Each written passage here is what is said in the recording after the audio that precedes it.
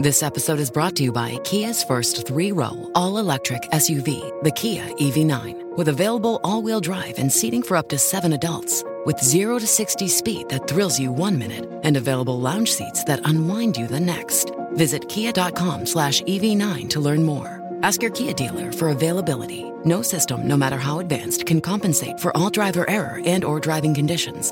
Always drive safely.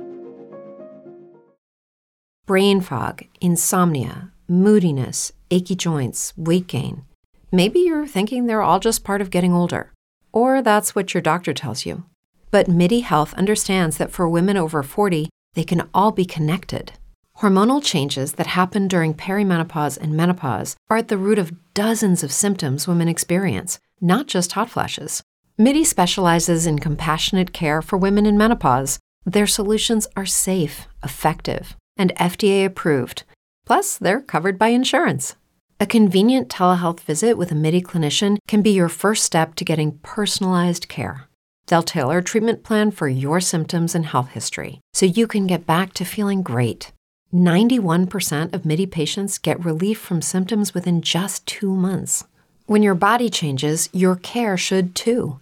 Book your virtual visit today at joinmidi.com. That's joinmidi.com.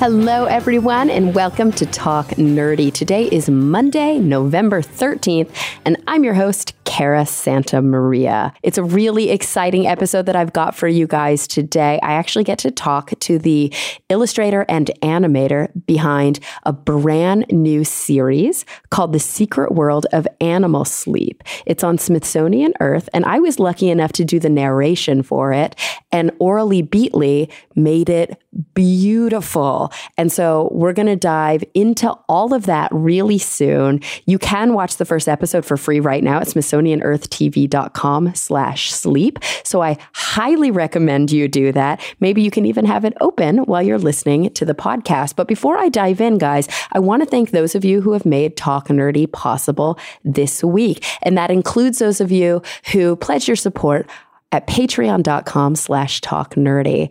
That's Phil T-Bear, Timothy Glover, Rob Schreck, Pedro M. Rosario Barbosa, Jeffrey Perez, Charles Payette, Jonathan Wright, Christian Jeffrey, Stuart Ogue, The Honorable Husband, Jafe, Gabriel Felipe Jaramillo Gonzalez, Brian Holden, and Jeffrey Sewell. And there's so many more of you who help support the show. I want to thank you from the absolute bottom of my heart. Okay, one more piece of business before we dive in. Guys, I am traveling to Australia and New Zealand. I'm actually recording this a couple days before I leave because it's going live on the day that I'm going to be visiting there. And after Australia and New Zealand, I get to go to Hong Kong and China. And I'm doing all of this with the Skeptic Societies in those different places. So the first place that I'm going to be visiting is Melbourne, Australia. And I'm going to be doing a talk called Beyond the Eye. Ooh. And I'll be speaking with Alan Duffy, who is an Australian physicist and science communicator. We're going to be at the Athenaeum Theatre starting at 6 p.m. on Friday, November 17th. And then, of course, after that, I'll be traveling to Sydney for Skepticon, the Australian Skeptics' 33rd National Convention. And I'll be giving a talk called Science Communication in Post-Truth America. So I highly recommend you check that out. After that, I'm traveling to Wellington, New Zealand, where I'll be speaking at the New Zealand Skeptics Conference. And that's going to be, I'm not exactly sure yet what my speaking slot is, but the conference itself is going to be held, let's see here, from November 24th to November 26th at Sisters of Mercy in Wellington. So come meet me there with a lot of other super cool speakers. And then last but not least, guys, this is going to be a whirlwind trip. I'm going to be visiting the Hong Kong Skeptics And also, I want to make sure that I get this right. I'm not sure if I'm going to be pronouncing it right, but I want to make sure that I get it right. It's going to be a specific skeptic group, a Chinese skeptic group, and they're called the Dongguan China Skeptics. So Hong Kong skeptics and Dongguan China skeptics, you can find out about all the events that we're going to be doing here in just about 3 weeks by going to Meetup and checking out those different groups. So lots of skeptics in the pub things and things of that nature. So guys, I'm really looking forward to meeting all of you who I haven't gotten to meet yet because so many of my talks and visits are here in the United States.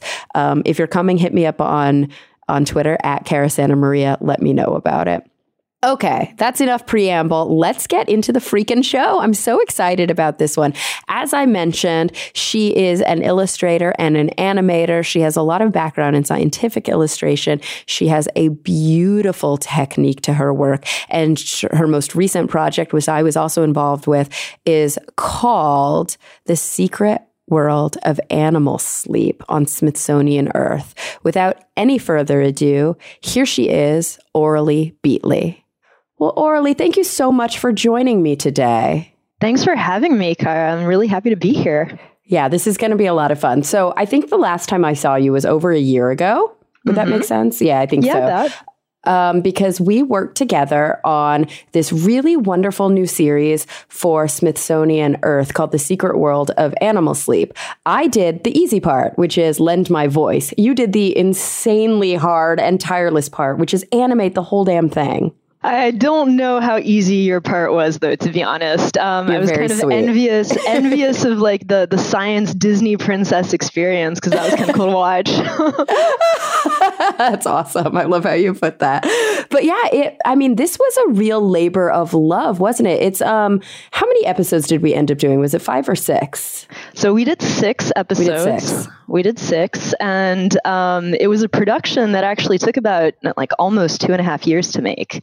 Oh, wow. And when you look at it, I mean, you can see the work. It's absolutely stunning. So it's called The Secret World of Animal Sleep. It's these kind of short videos with a bunch of different sort of topics involving animal sleep. The very first one you can actually watch for free right now if you go to smithsonianearthtv.com/sleep. And I'll lead you guys to that later in the episode too. But it's called Sleepless on the Savannah. And it's all about sort of the predator-prey relationship and the amount of sleep that different types of animals have based on, whether they're super wary about getting eaten or whether they can afford to sleep all day because they just go hunt, for like a short period of time during the day.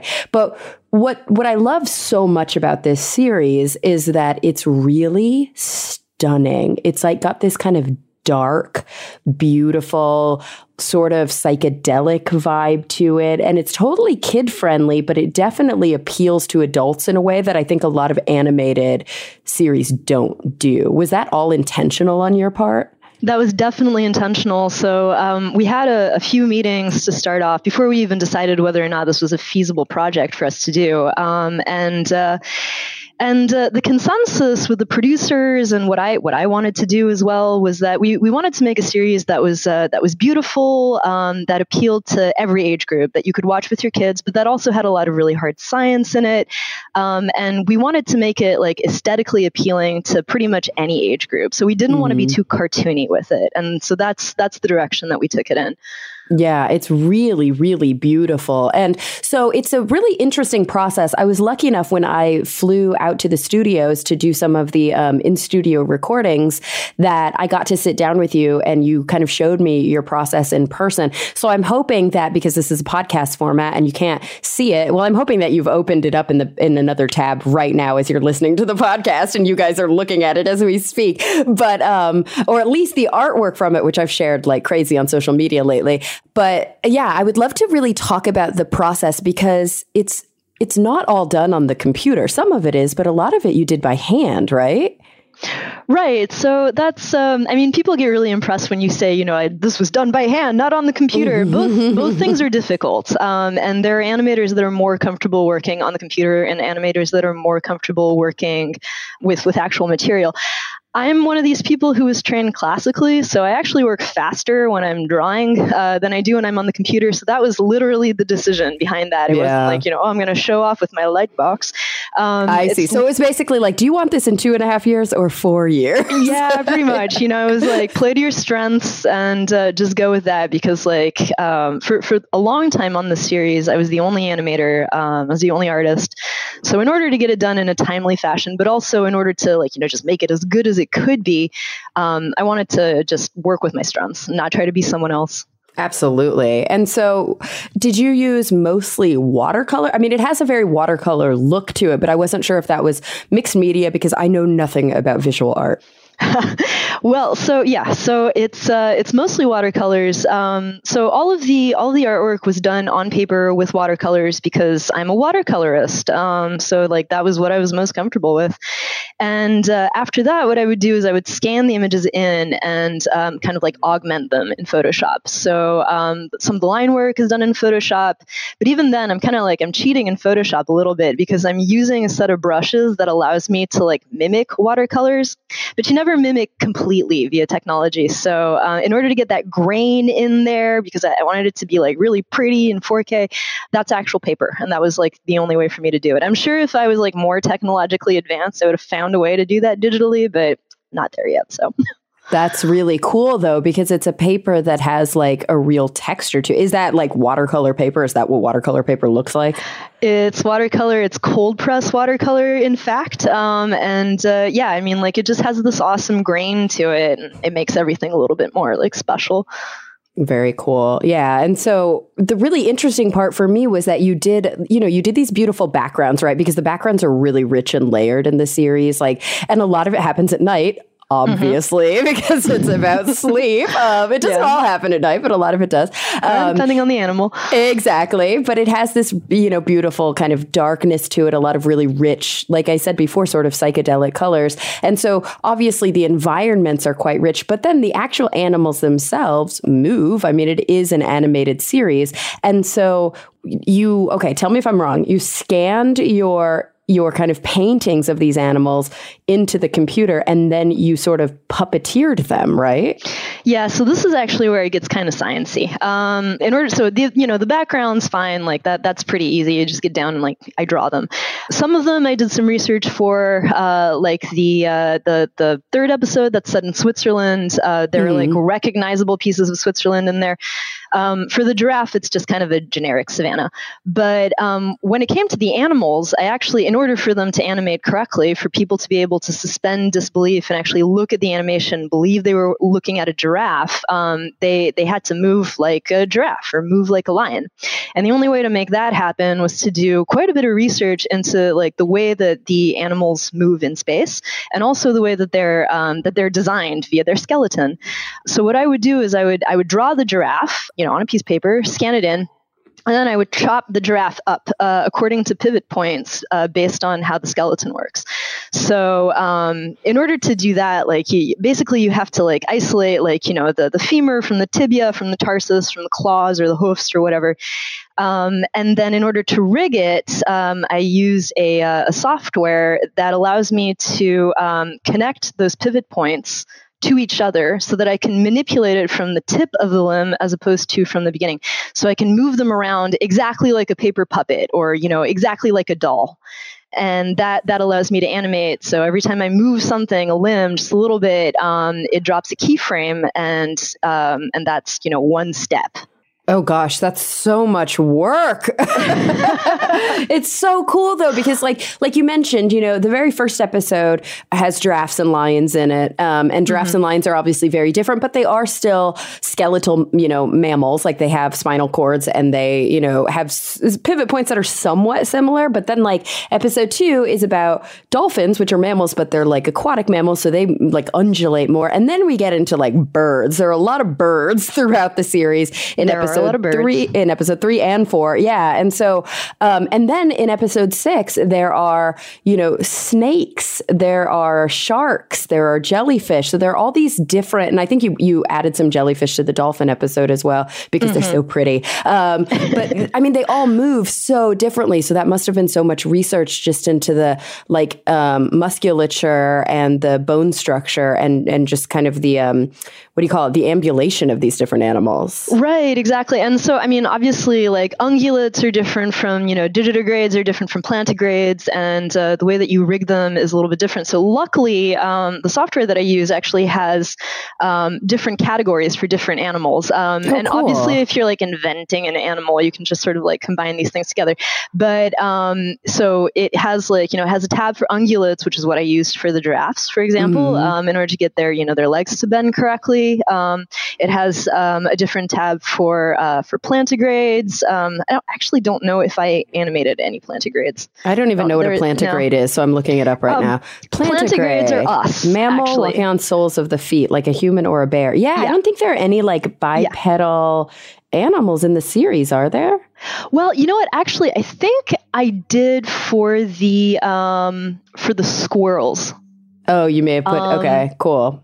Yeah. Because there are some squirrels, but there are also foxes. But you would have animated the foxes differently than the squirrels, huh? Right. So the foxes are, I'm calling them digitigrades. I don't know whether or not that's the actual scientific term. I think it is. But anyway, so like, it's really just about like the length of these various component parts. So like, the tarsus looks different on a giraffe than it does on a fox, even though they sort of like, the legs kind of bend the same way, but they don't distribute weight exactly the same way. I see. So a digitigrade, I'm sorry, I'm like Wikipediaing all of these things as we speak, of a normal walking on its toes and not touching the ground with its heels as a dog, a cat, or a rodent. Yeah, it's true.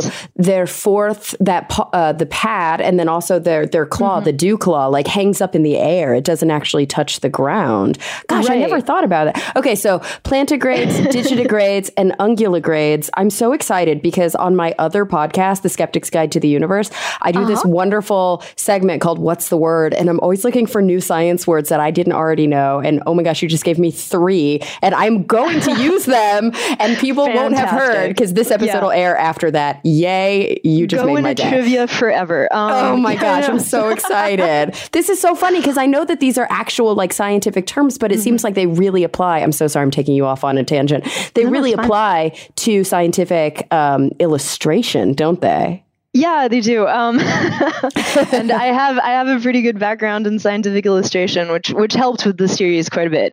Oh, that's so cool. So back to the digitigrades, the foxes and the squirrels. What were we saying about them? So depending on exactly how they walk on their feet, and how they balance on these various elements that I have to cut up and rig. So the movement and the way that they distribute weight is a little bit different, and that has to be fairly correct, or at least look fairly naturalistic in order for people to really believe that they're looking at them. Absolutely. A problem with a lot of kind of throwaway animations, people don't pay attention to that stuff when they're making shorts, and so everything kind of moves the same way and people just kind of get disconnected from it, I think. So we wanted to be fairly accurate with that, especially since we had crazy jellyfish and a day to night transition that took 2.5 seconds. Other stuff had to look real. But, I think that there are these great tricks to production and to filmmaking that, have really been researched from a scientific perspective over so many decades, like eye blink edits and cuts and things like that really actually speak to how we perceive the world. So you can do a day to night transition in 2.5 minutes, or 2.5 seconds, so long as the moon kind of comes from the right direction and the sun sort of sets the appropriate way, and then it doesn't feel off. It's really cool. Exactly. I mean, just like with theater, really, with animation, you're asking your audience to suspend disbelief. Clearly, it's a made-up world, but you want them to be able to interact with it in a way that mimics the real world for them to be able to get the information that you want, them to get.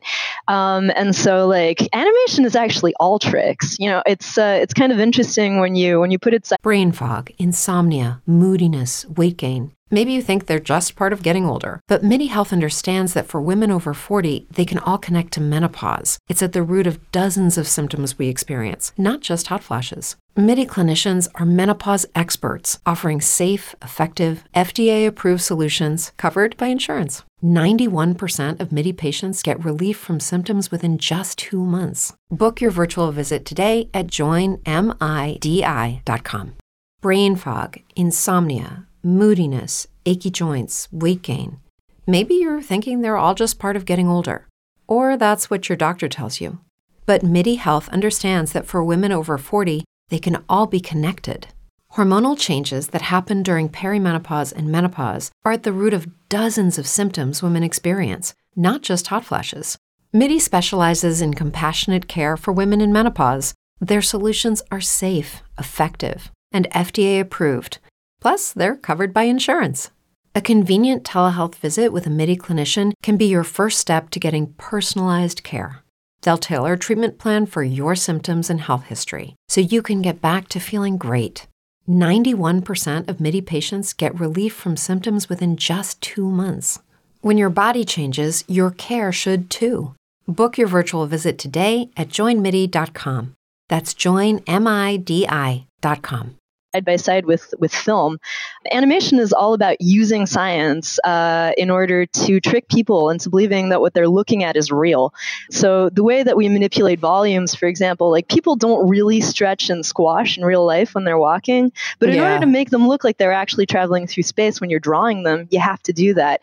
And the way that we do it is, we use our understanding of the physical world of science in order to manipulate the laws of physics in order to, confuse people into thinking they're actually seeing them, which is cool. It's so cool. Yeah. And it really does have this dual side of the science, right? It has all the scientific information you have to use to put into producing a world that's believable, but then all of the kind of neuro and psychological stuff that I think some of that really is less overt, it's almost like instinctual, but all of the things that are required for us to be able to receive it in a reasonable way. Because you said we do suspend disbelief, obviously this is an animated world, but it feels so real. And if something's too outside of the norm, we're not going to be able to. It's going to be jarring to us as an audience. Yeah, it jolts you out. It's the penny in your pocket. But the thing that's cool about new media, things like animation, is that it's really where art and science dovetail. It's a lot of these art movements that happen in the early 20th century through to now. What you're seeing is we have this much better understanding of the world we live in, of how people think, of how they look at things, and we're using that in order to create artistic experiences. And that's film. That's animation in a nutshell. So it was kind of the perfect medium in order to explore this topic. Oh, so much fun. And one thing that I have to say that I absolutely loved about doing this series is that, so I went in and did one round of voiceover work for it when I think one of the episodes or a couple of the episodes might have been almost complete, but for the most part, they were kind of in various stages of completion. And so we did one round of voiceover based on some of the storyboards and things. And then I came back later, partially because the animation was closer being done, but also partially because new science had come about. And we actually needed to change some of the voiceover to reflect this new science. And it had to do with how birds sleep when they're in flight, because there was some sort of assumption historically about these micronaps that birds take when they're flying. But then there was some new hard evidence that was published. And so we wanted to reflect that in the script. How freaking cool is that? That is super cool. Yeah, because when we were writing it, we were like, oh yeah, be careful. Maybe don't use unihemispheric slow wave sleep. We might not be super sure that they're actually taking micronaps while they're flying.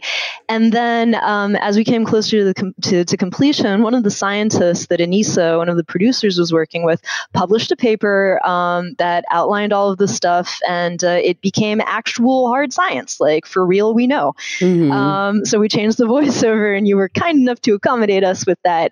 Luckily, it did not change the animation. I didn't have to do any extra work on that, and I was a little worried about that.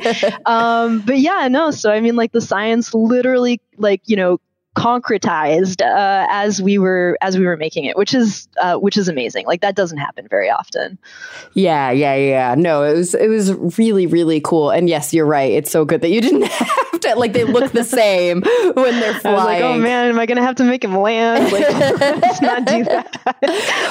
Well, and one thing that I thought was so interesting about this series is that, and I'm pulling up because I have some great like notes from each episode. I wrote down sort of what we covered in every single episode. But one thing that I thought was so incredibly interesting was not just the sort of biological and I guess neurological background of sleep. Like I think a lot of times when we think about sleep, we think about what is sleep for? How do animals look while they're sleeping? How many hours a day are they sleeping? And maybe, you know, we got into hibernation a bit in episode 5, The Mysteries of Hibernation. But also there was this really cool, like, physiological component to the sleep, like this mechanistic component, like how, you know, horses that sleep standing up and birds that sleep on tree branches, how do they not fall down? And so it's this cool overlay of like the animal sleeping and then this like pulley system in their tendons that you got to animate, which was so neat. Right. So that's one of the cool things about doing animation for this. So at first, I think that this was conceptualized as a live action series because that's what we mostly do over at Smithsonian. And then we kind of, you know, as we got into the weeds of it, the executive producer was saying, yeah, maybe we could do animation because that opens up like entire worlds. We can show, you know, I mean, obviously we don't know what it looks like when a bird goes into REM. Like I don't know whether or not they have like, you know, psychedelic flashbacks, which is what we did. But like, you know, artistically we can sort of convey more information that way. So we can put like pulley systems on the legs of, you know, the horse in order to make that more obvious. We can animate like, you know, half of a dolphin's brain lighting up in order to show how like, you know, that mechanism works. And then, you know, most famously with the birds, we can have them have a little like psychedelic interlude in order to show REM sleep. So it just sort of like, it gave us more flexibility with the visual communication that we were going to engage in order to get these, you know, these difficult concepts across. It's so neat. That's true. You can do a lot more because when something's animated, obviously you're taking us into this like fantasy world. And this, I think, was really lovely because it really is this hybridization of like fantasy, being able to see something and not in like a cheesy way, like sometimes you see with science programming where it's like an overlay of real life and then like, you know, some sort of textbook graphic. But this really beautiful way to sort of peer beyond the skin and the flesh that is skin to peer beyond the fur and the flesh and see what's sort of happening on the inside of the creatures. And same thing with the episode about hibernation, because we could kind of go down into these little holes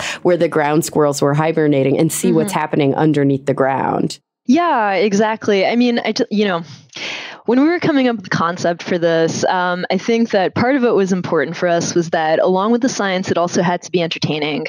So we wanted to just make it a whole package. And also, I mean, like, you know, we wanted to gear this to as many people as possible. But we figured that like a good way to do that would be to sort of, you know, appeal to a sense of nostalgia, maybe make this like a picture book, you know, with hard science in it. Because I think all of us grew up with like, you know, these beautiful books or, you know, these beautiful series where there was one when I was growing up about like the inside of the human body and like, you know, the red blood cells were like knights and stuff. And it was really cool. Oh, I love that. So we just kind of wanted to, you know, go back to that form of communication and like, you know, create something that dovetailed off of that. Well, I love it because then it actually taps into kind of this dual way that we process scientific information. And we talk about this a lot on my show because, you know, I work as a full-time freelance science communicator. And so part of what I do is I get hired to go on TV or to podcast and I, you know, talk about science or I, you know, try and illustrate science in different ways. But the other part of that is actually trying to improve my craft. So I'm always, you know, working with other science communicators and reading about science communication and learning about the most effective ways to do science communication, kind of the science of science communication, which is quite meta. And of course, you know, we've learned over the years that taking an approach that's just like the knowledge deficit approach, just like, here's information. Why can't you just gather this information and apply it? It doesn't work because people respond best to things that appeal to them emotionally. And I think that part of what I love about this series is that it has this like depth and this beauty and this really, it like hits you in a place that like a nature documentary might not hit you unless it has something sort of emotional and compelling about it, you know, a beautiful score or like drama in the animals. But because it's animated and because it's like really, really beautiful and taps on these super fascinating concepts, you get this dual experience that's like intellectual and emotional at the same time. Right. So, I mean, that's definitely something that, you know, you and your podcast do an amazing job with. It's packaging information that can be quite complex in ways that people can interact with and understand. Because, yeah, that's where science is most useful. That's very nice of you to say. Thank you. It's true. I mean, like, I'm very excited to be talking to you for just that reason. But yeah, I mean, if you look at like, you know, very successful science communicators, people like, you know, Carl Sagan, for example, or Bill Nye the Science Guy, there's something about the way that they communicate this information. Carl Sagan in particular, with the beautiful scores and like the quasi-spoken word poetry that would show up every once in a while, that calls upon our emotion and like allows us to understand difficult concepts because we're engaging with a person as well.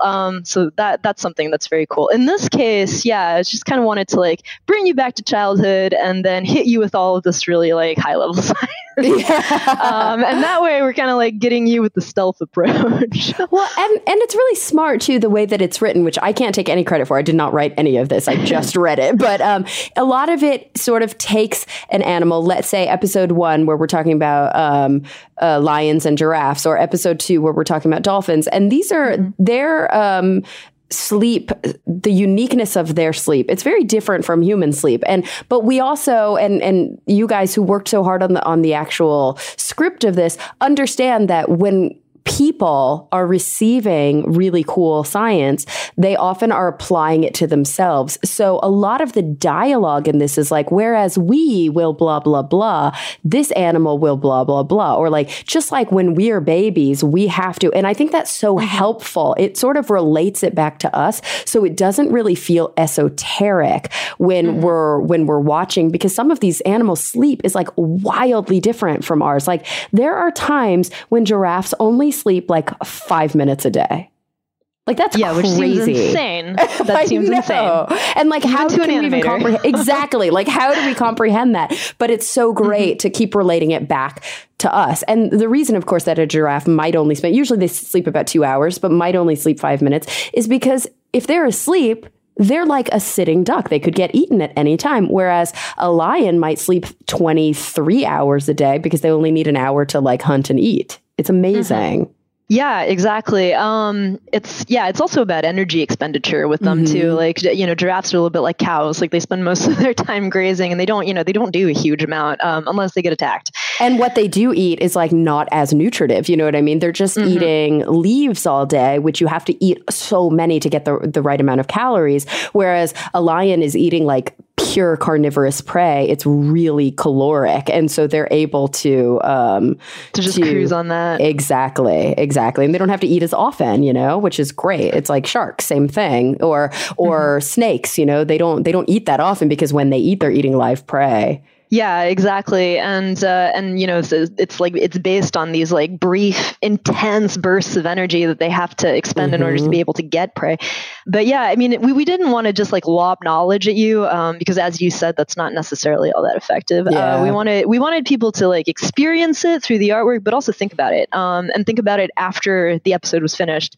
Think about how crazy it is for a giraffe to spend 5 to 10 minutes sleeping when, you know, we would die. Oh my gosh, I know. It was crazy. Have you seen these studies where they like, I mean, they're really, really sad, but these studies where they did the yoke control with the mice in order to see what happens if you just don't sleep? Yeah, no, it's so messed up. So basically, it's guys, really crazy. Yeah, what they do to make sure that like a mouse would sleep. Okay, this is always so hard to explain, but they'll have a mouse and then they'll have another mouse like tied to it on this little thing where it's like walking around in circles, so that if the mouse, lays down and tries to fall asleep, the other one will always keep it awake. So it's a way to make sure that even if the researchers can't be there to like prod them all the time, that they're constantly awake. And they found that, I want to say it takes like a month for them to die, which is really sad. Like that's a long time of like pure insomnia, but they die of massive organ failure. And they have these like wounds all over their body that, just kind of developed. Like they weren't injured, but because of the lack of sleep, I guess they're like natural healing processes aren't able to take place. And so they just have these like almost like bed sores all over their body and on their paws, especially.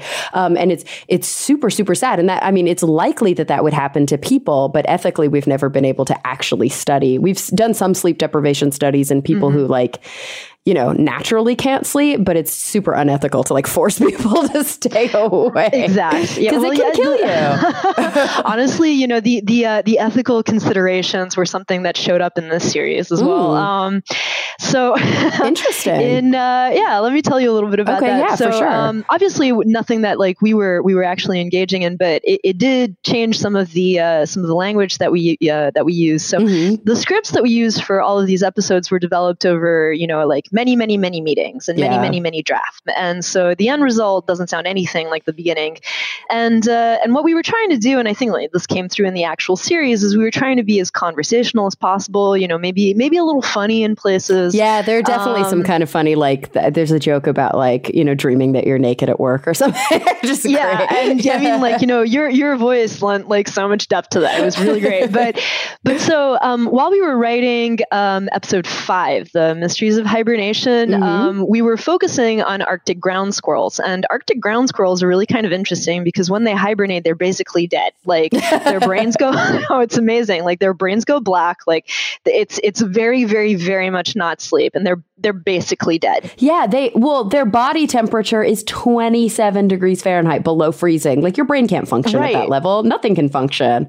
It's insane. Like their brain literally goes dark. And so there have been a couple of experiments where scientists have, been observing Arctic ground squirrels and like juggling them while they're hibernating, which, like it's funny, but at the same time, like it raised some ethical questions. And so while we were writing about it, like we immediately kind of like zoomed in on like that fact because, it was funny. And then we went through like several revisions. We're like, maybe we shouldn't, maybe we should mention that. Because, it seems like that might be animal abuse. It doesn't hurt the squirrels. They're fine. No squirrels have ever been injured in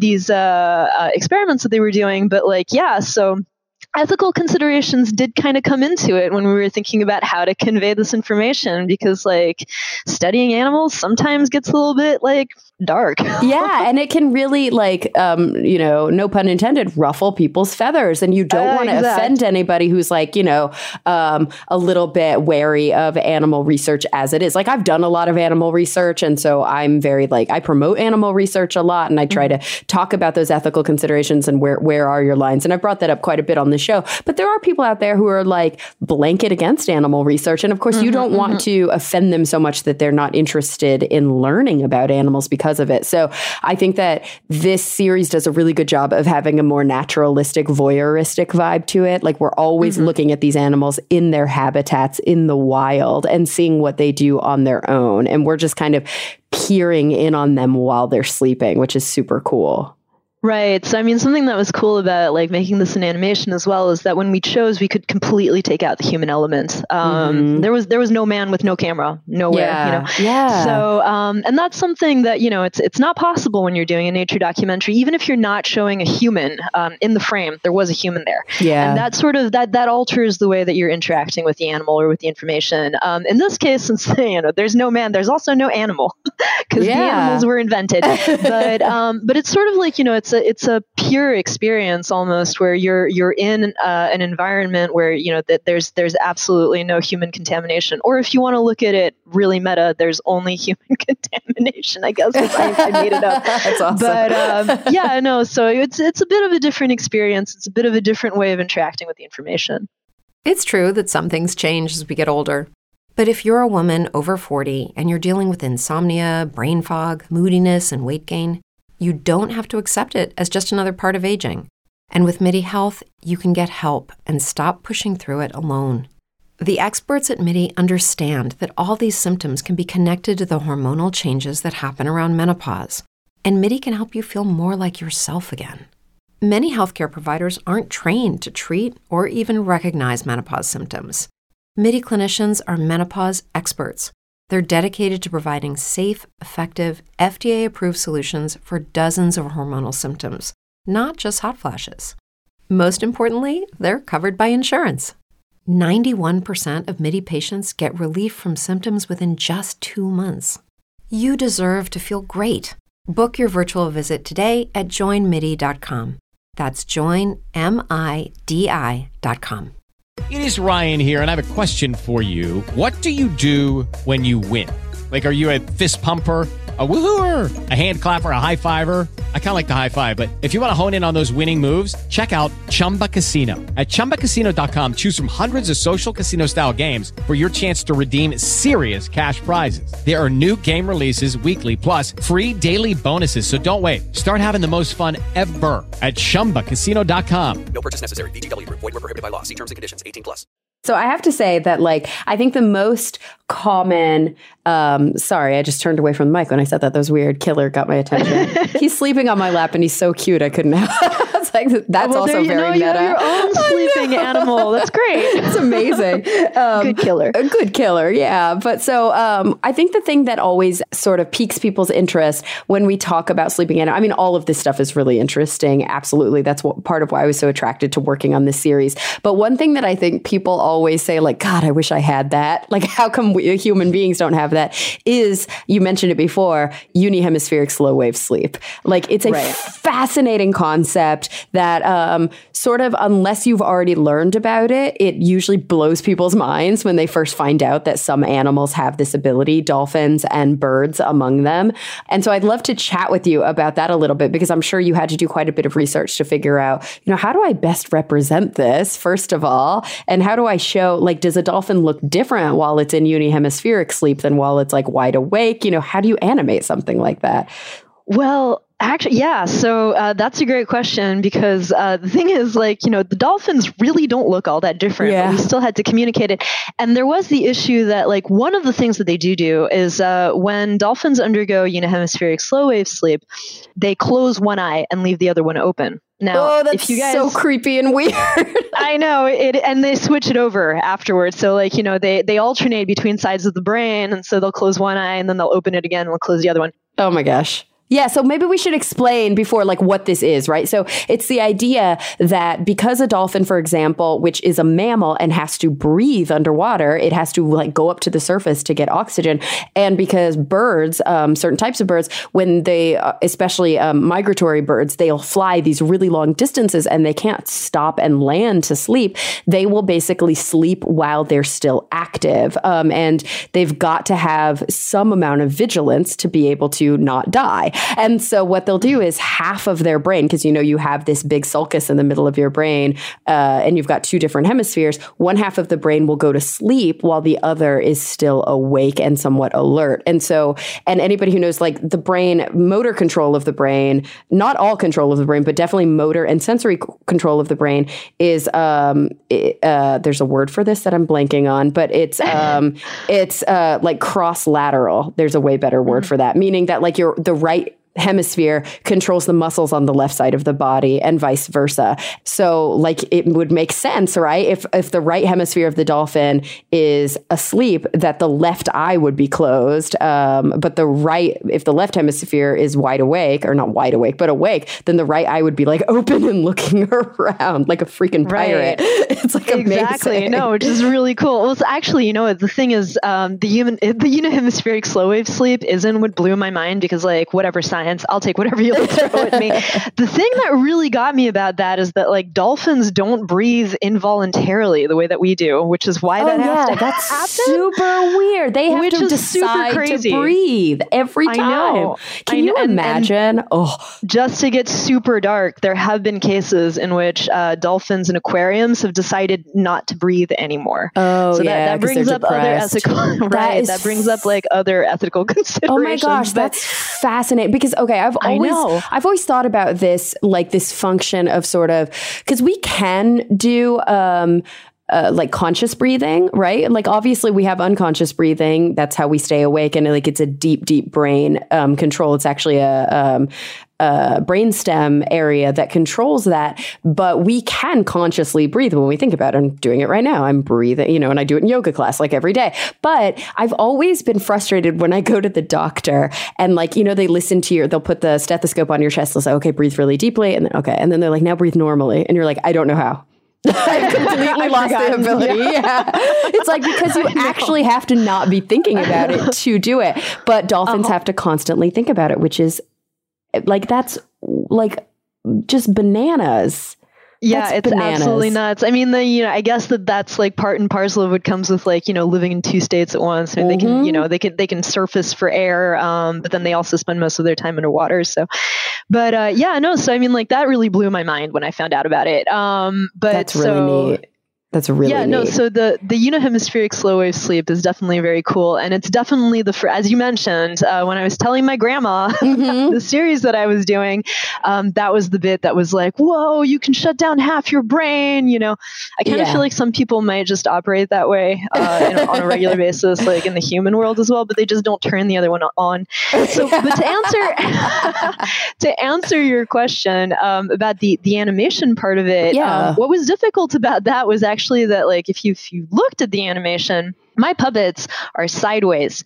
They live in this sideways world where they don't really turn around, and the reason for that is that they're rigged like puppets, so they're not volumetric.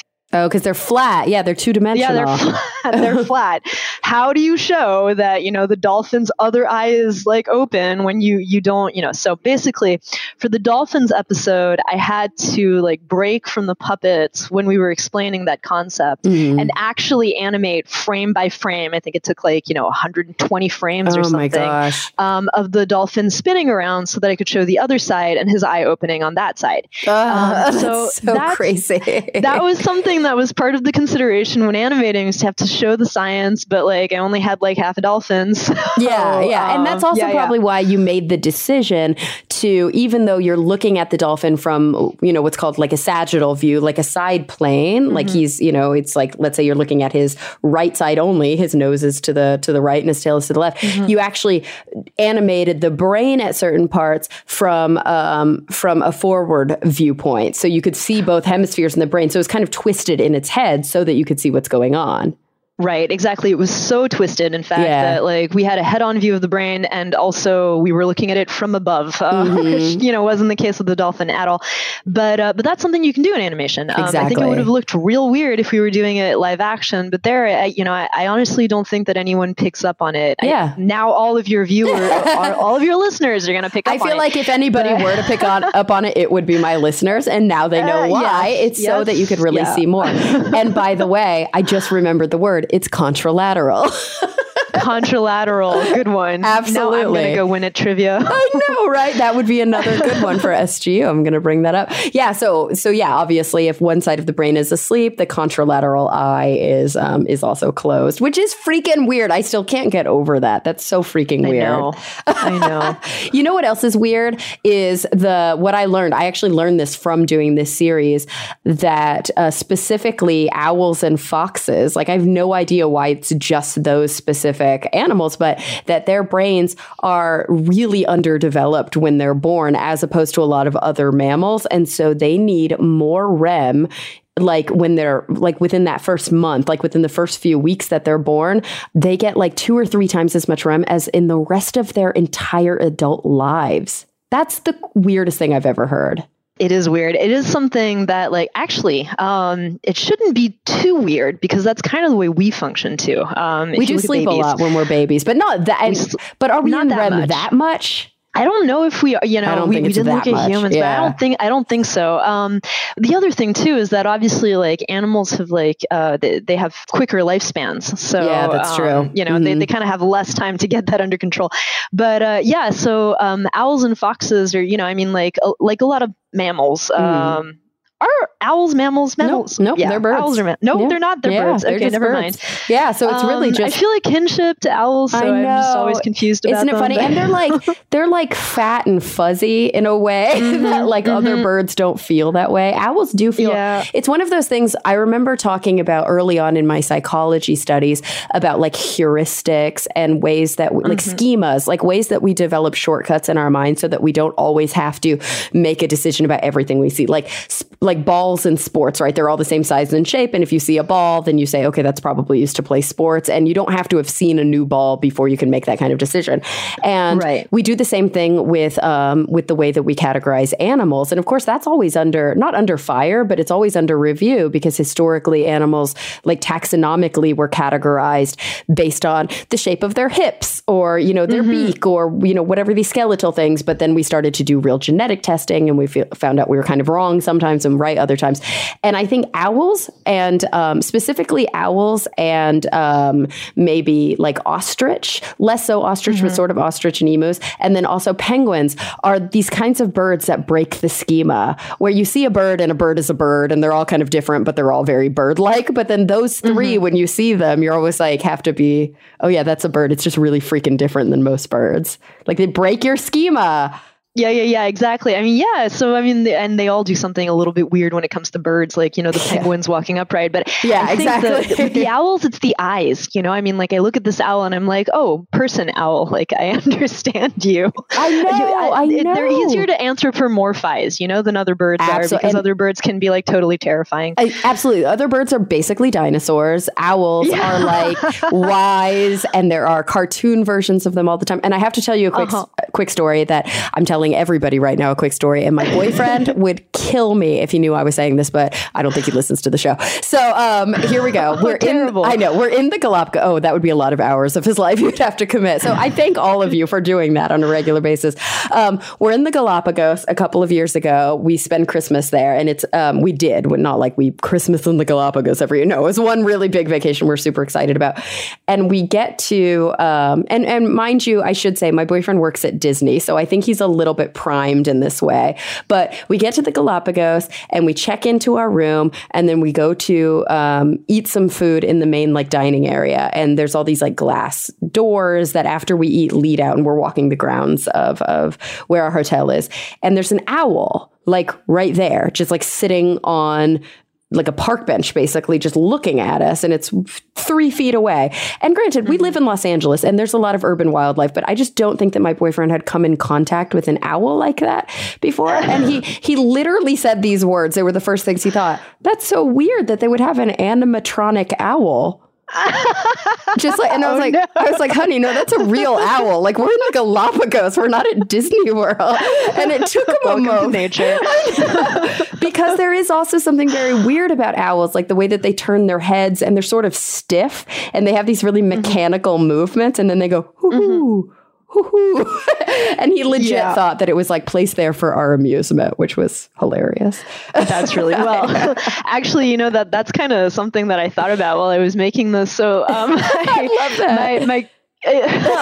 My grandparents live out like in the middle of nowhere in France, and so when I was little, I was very used to being around a lot of animals just on a regular basis. I became aware later on that wasn't necessarily normal. I mean, people interact with animals in contained spaces in most cities, so you can go to the zoo where you see a squirrel, and that's pretty much how it is. Yeah. People don't usually like walk across the road and like, oh, hey, there are like 9 cows looking at you. Cows are big too. So, I mean, it was kind of interesting making this because like I think we're really used to like interacting with animals in ways that are kind of like removed from us. Yeah, they're super contrived, right? But this kind of brings it. Yeah, I mean, like here we are just watching them sleep, which is kind of vulnerable. Of course, mine are fake, unlike the owl. Yeah. No, I think that's an amazing story, actually. I don't know if I would, it's possible that I would have had like a similar reaction. I'm thinking like, but did he think that the Komodo dragon? Did you see any Komodo dragons? No, we see. No, there they have these. They're iguanas. These massive. They have both land and sea iguanas, and yes, they're everywhere. But they, they're more organic. They like walk and they do the wiggle walk, and he was expecting them. And they have like this breathing, that you can see their ribs going in it. Even though lots of times they're a little bit just kind of warming in the sun, so they don't move much. They they have this like breathing way. But this just, I don't know what it was about this owl. No, that's really fantastic. Yeah, no, but I think we take animals and the way we interact with them totally for granted. Absolutely. So like the series is kind of cool because they're so weird you can't really take them for granted. It's true. I feel like in each and every episode, so there's 6 episodes, and actually we've been talking about them kind of sporadically, but let's just go through really a quick list. Episode 1 is called Sleepless on the Savannah, and again, you can watch it for free if you go to SmithsonianEarth.com right now. And then after that, if you want to subscribe, which you absolutely should, and there's a lot of different ways to be able to subscribe. Like, let me look. I have the whole list here, which I actually didn't realize, and I was really excited to see. Smithsonian Earth is available as a streaming service. Like, first of all, it's 4K, it's Ultra HD, it's beautiful, and there is a lot of like stunning live action nature programming, but it's available through Apple, through Roku, through Amazon, through Android, and at SmithsonianEarthTV.com. So you can watch it really in any of these places. But if you go to SmithsonianEarthTV.com/sleep, you can watch Sleepless on the Savannah for free right now. And then episode 2 is about dolphins and all that cool stuff with unihemispheric sleep. Episode 3 is Sleep on the Wing, is all about really cool things that birds do. And it's more than just unihemispheric sleep. It's got like some really cool stuff about their passive stay apparatus and things like that. Episode 4 is about babies. It's a lot about REM. It's a lot about how babies sleep differently than adults. Episode 5 is all about hibernation, and we dive deep into the Arctic ground squirrels that are basically dead, as you mentioned, but we don't use that word, and sleeping foxes, which are really beautiful and fun. And then episode 6 is a cool grab bag of just like weird things that animals do when they're asleep. So it goes into how horses don't fall down. They sleep standing up, which is weird. So all this stuff has to happen in their physiology. Snakes, they can't close their eyes because they don't have eyelids. So that's fun. Spiny dogfish, which is a type of shark. They have to keep moving in order to not die because, of course, the way that, fish breathe is that they do it through their gills. So if they stay too still, the water won't pass over their gills enough to get enough oxygen. So they're sort of like sleep swimming, which is amazing. Gosh, so many neat things. So all 6 episodes really look at a different aspect of sleep. They go to a different part of the world. Sometimes we're on the ground, sometimes we're underwater, and sometimes we're in the sky. But it's all like, again, really stunning, beautiful, sort of dark, like in a really lovely, almost melancholy, but not sad. I don't know how to describe it, but I love it so much. Well, I mean, sleep is an altered state. Yeah. So we wanted to kind of convey that. So like, yeah, the artwork is a little bit dark. What really brings like that beautiful, like rich darkness to it is the score, which is absolutely incredible. And our composer did an amazing job with that too. But we kind of wanted it to be like a modern take on like, Peter and the Wolf or something. Yeah. So I love especially that. episode 6. That one is my favorite because like all of the animals are super weird. And the last one is a jellyfish, which doesn't even have a brain. So like, how does it sleep? Yeah. But the score for that one is like, it's pretty dark, and I really like what it brings to it. So I think all of that works holistically. And is that somebody who's like, you have an in-house composer who does that work?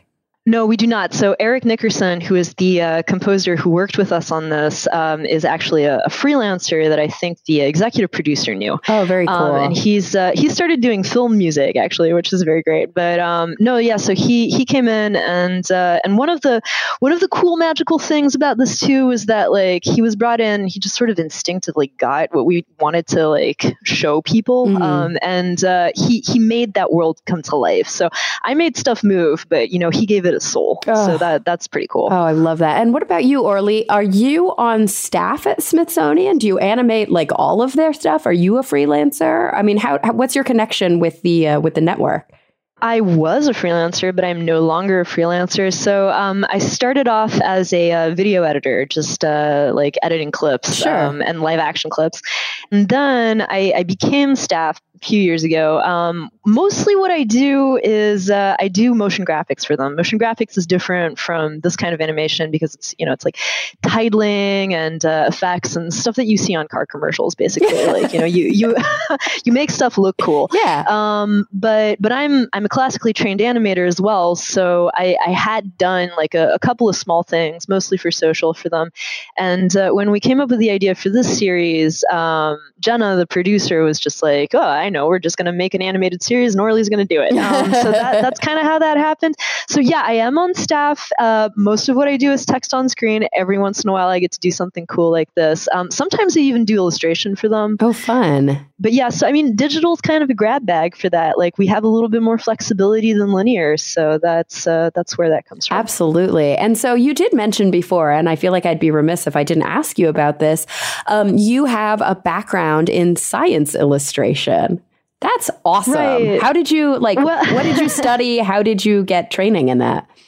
So I went to art school. I went to art school in order to get to do all of this stuff. And I was an animator even in art school. Like, that was my primary focus.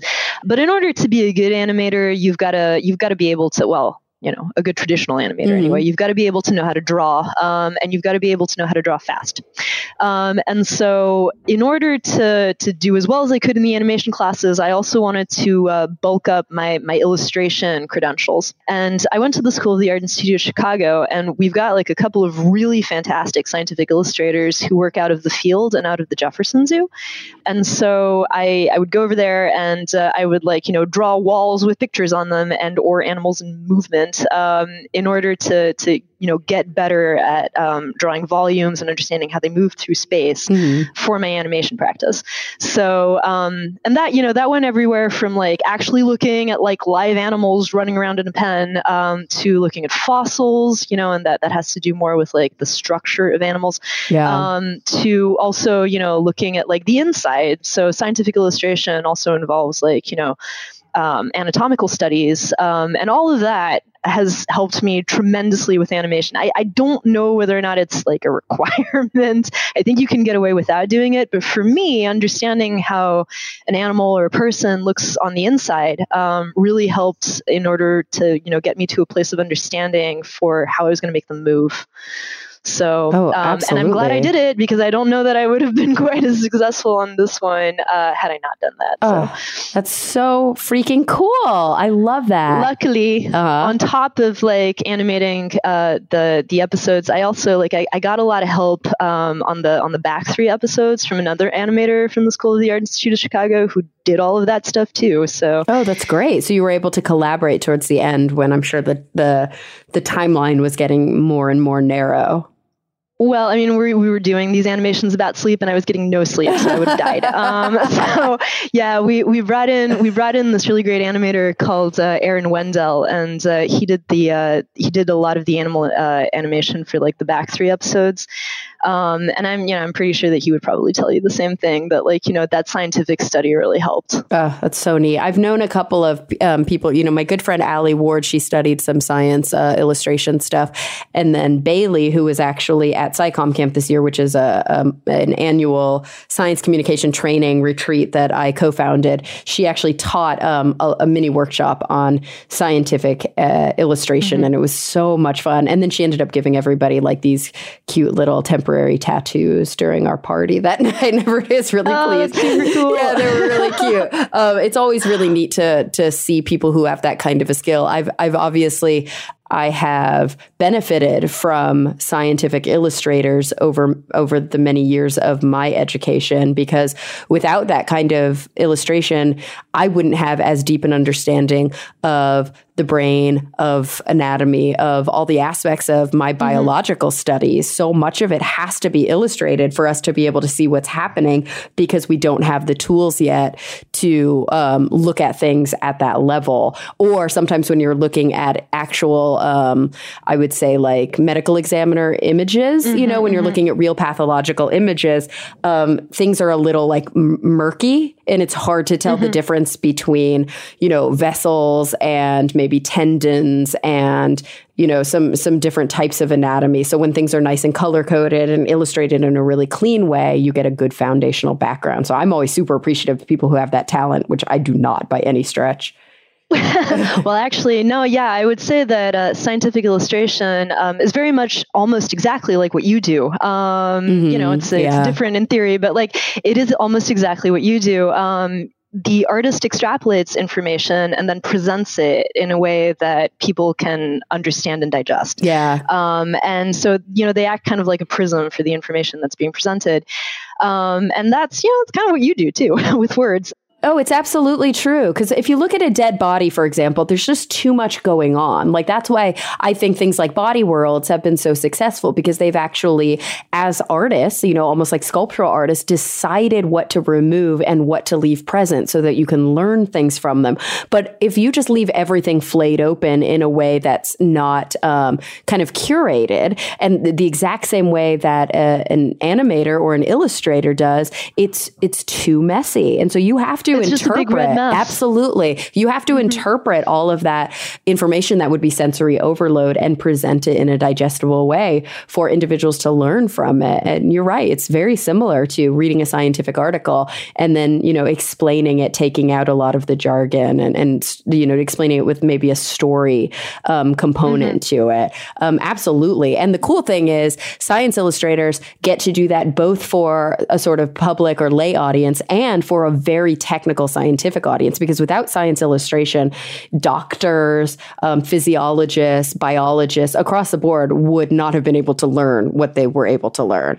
Yeah, very true. And it even manages to cross over into the soft sciences like anthropology, because you take a picture of a rock that's really just, a record of how the light hit it. But if there's a cool inscription on it that you can't really see if you're looking at the rock or if you're taking a picture of the rock, then the scientific illustrator is there to pull out that information presented to you. So yeah, I mean, like that's something that's kind of special about the way that we get to work, I think.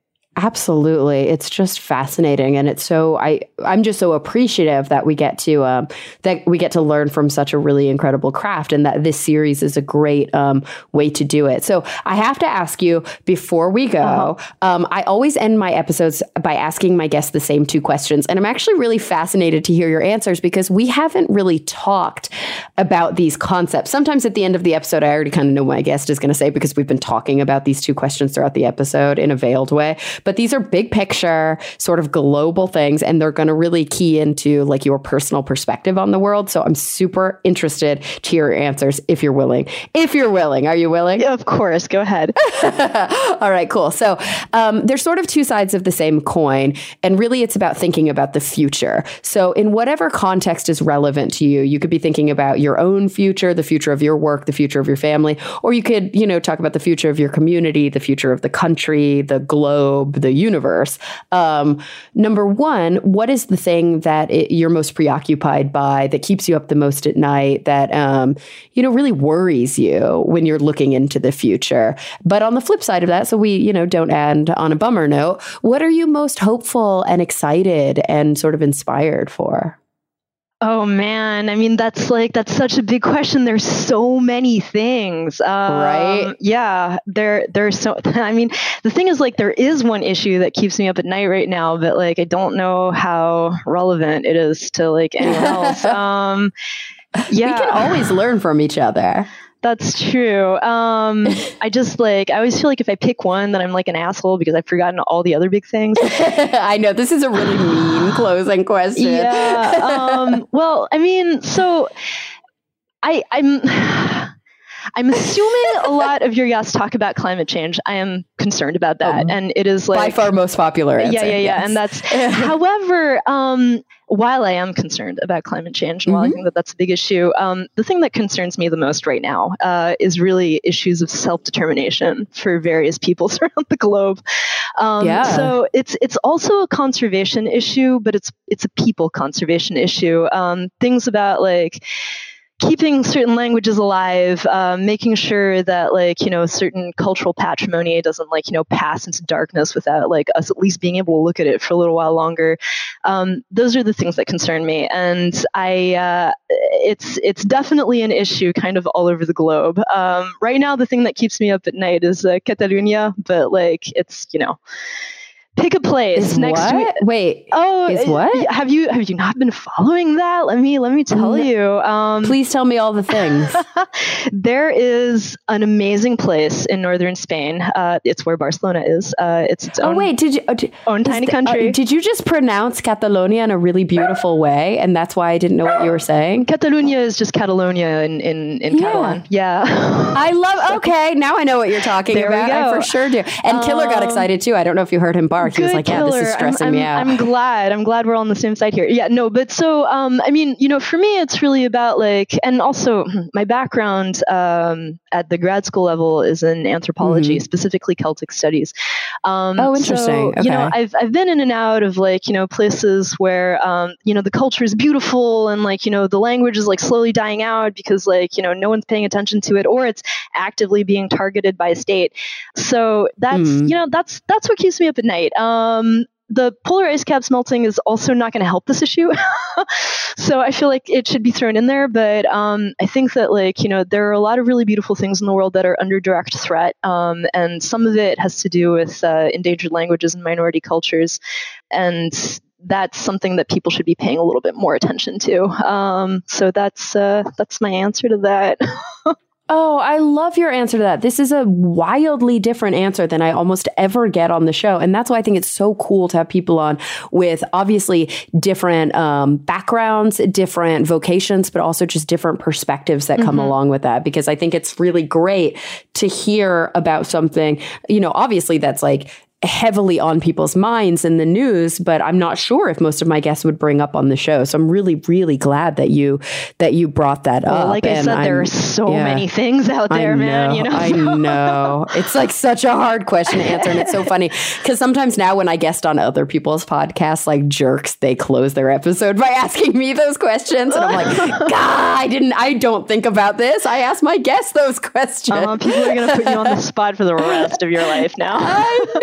Absolutely. Well, Aurelie, I want to first of all thank you so much for being on the show. It was a ton of fun, and I'm so excited that we got to work together on this incredible series, The Secret World of Animal Sleep. And again, guys, the premiere episode is available. It's called Sleepless on the Savannah, and it's available now for free at SmithsonianEarthTV.com/sleep. And you can see the 5 additional episodes live on Smithsonian Earth. You can find that on Apple, Roku, Amazon, Android, and again at SmithsonianEarthTV.com. Thank you so much, Aurelie. Thank you so much for lending your wonderful voice to this, Kara. It was a privilege. It was just a lot of fun. And hey, everyone listening, thank you for coming back week after week. I'm really looking forward to the next time we all get together to talk nerdy.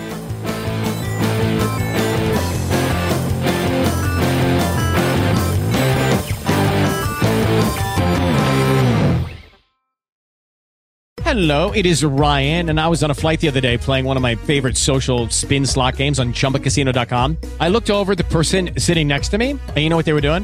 They were also playing Chumba Casino. Coincidence? I think not. Everybody's loving having fun with it. Chumba Casino is home to hundreds of casino-style games that you can play for free anytime, anywhere, even at 30,000 feet. So sign up now at ChumbaCasino.com to claim your free welcome bonus. That's ChumbaCasino.com and live the Chumba life. No purchase necessary. VGW. Void where prohibited by law. See terms and conditions. 18+. With Lucky Land Slots, you can get lucky just about anywhere. Dearly beloved, we are gathered here today to... Has anyone seen the bride and groom? Sorry, we're here. We were getting lucky in the limo and we lost track of time.